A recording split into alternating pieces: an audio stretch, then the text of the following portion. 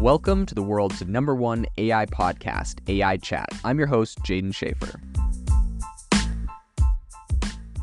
Make sure that you go to aibox.ai, link in the show notes, to join the waitlist for our new AI platform. We're going to be launching an incredible platform that allows you to build anything you want with workflows in AI. So you're able to chain together ChatGPT and image generators and audio generators to make really powerful apps for your organization, or you can host them on our marketplace and actually generate royalties from them. So make sure to go to aibox.ai and join the waitlist. In addition, if you like the podcast, if you could do me a massive favor and please leave us a review on Apple or Spotify or wherever you listen to your podcast. This helps me be able to get better guests on here as they check the reviews to see how you guys are liking it. So if you could please do that, I would really appreciate it. Since its launch, ChatGPT has been integrated and used by a lot of big companies. Coca-Cola recently inked a deal specifically with OpenAI to integrate it. Bain Consulting is doing essentially partnerships with OpenAI to get it integrated into a bunch of different corporations. But one of the biggest I've heard so far is that the Pentagon is currently very interested in using ChatGPT. So today on the podcast, we're going to talk about what they're saying and why this is important. So first off, a lot of this comes from the fact that the Air Force CIO recently said that ChatGPT can make short work of Pentagon tasks. So pretty much what's happening right now is essentially the Department of Defense, where a lot of consuming tasks and red tape can just clog up the pathway to getting anything done. We know how government is. It's horrible in that regard. According to Lauren Knausenberger, the Air Force's chief information officer, she believes that ChatGPT can help. So a smart assistant or AI-powered chatbot could effectively find files, answer questions, ask questions, or dig up contact information, among other millions of menial assignments.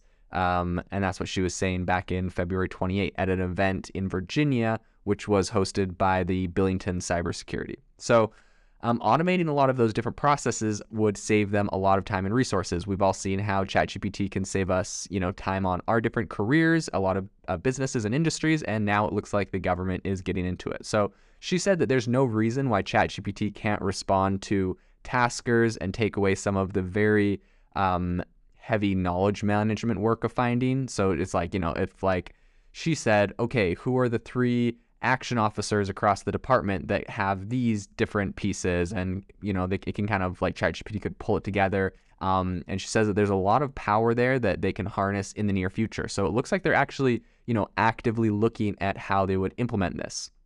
As you know, ChatGPT's capability of carrying a very convincing conversation and pumping out, content like computer code or children's stories is, really exploding right now.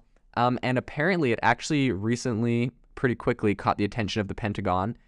Generative AI, which is, what fuels ChatGPT, was recently added to a Defense Information Systems Agency tech watch list, which previously had things like 5G, zero trust cybersecurity, edge computing, and a lot of others. So they're like very actively looking at this space.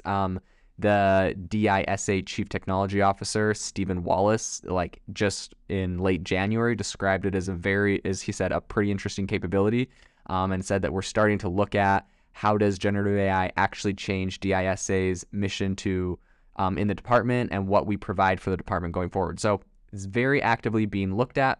I think militaries worldwide are kind of investing in AI and adjacent tech to improve battlefield analysis, prediction, maintenance needs, and just to kind of like streamline logistics.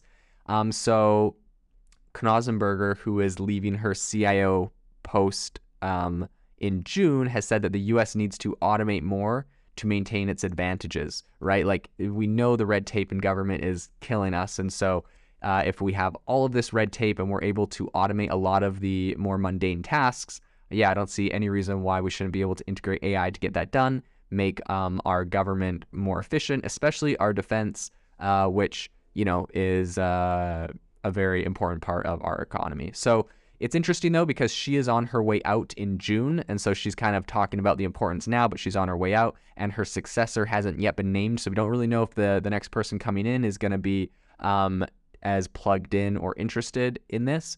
But it's interesting to note that public spending on AI, including automation at the Defense Department jumped to 2.5 billion in 2021, which is from a little bit more than, it was at about 600 million back in 2016. So more than 685 AI projects, including several tied to major weapon systems, were underway as of early 2021. I'm sure that's exploded in 2022, and with ChatGPT this year, that is going to only get bigger. So it'll be interesting watching the space, seeing where that goes, looking at the ethical implications of a lot of that, and seeing how this evolves. If you are looking for an innovative and creative community of people using ChatGPT, you need to join our ChatGPT creators community. I'll drop a link in the description to this podcast. We'd love to see you there, where we share tips and tricks of what is working in ChatGPT. It's a lot easier than a podcast, as you can see screenshots, you can share and comment on things that are currently working. So if this sounds interesting to you, check out the link in the comment. We'd love to have you in the community.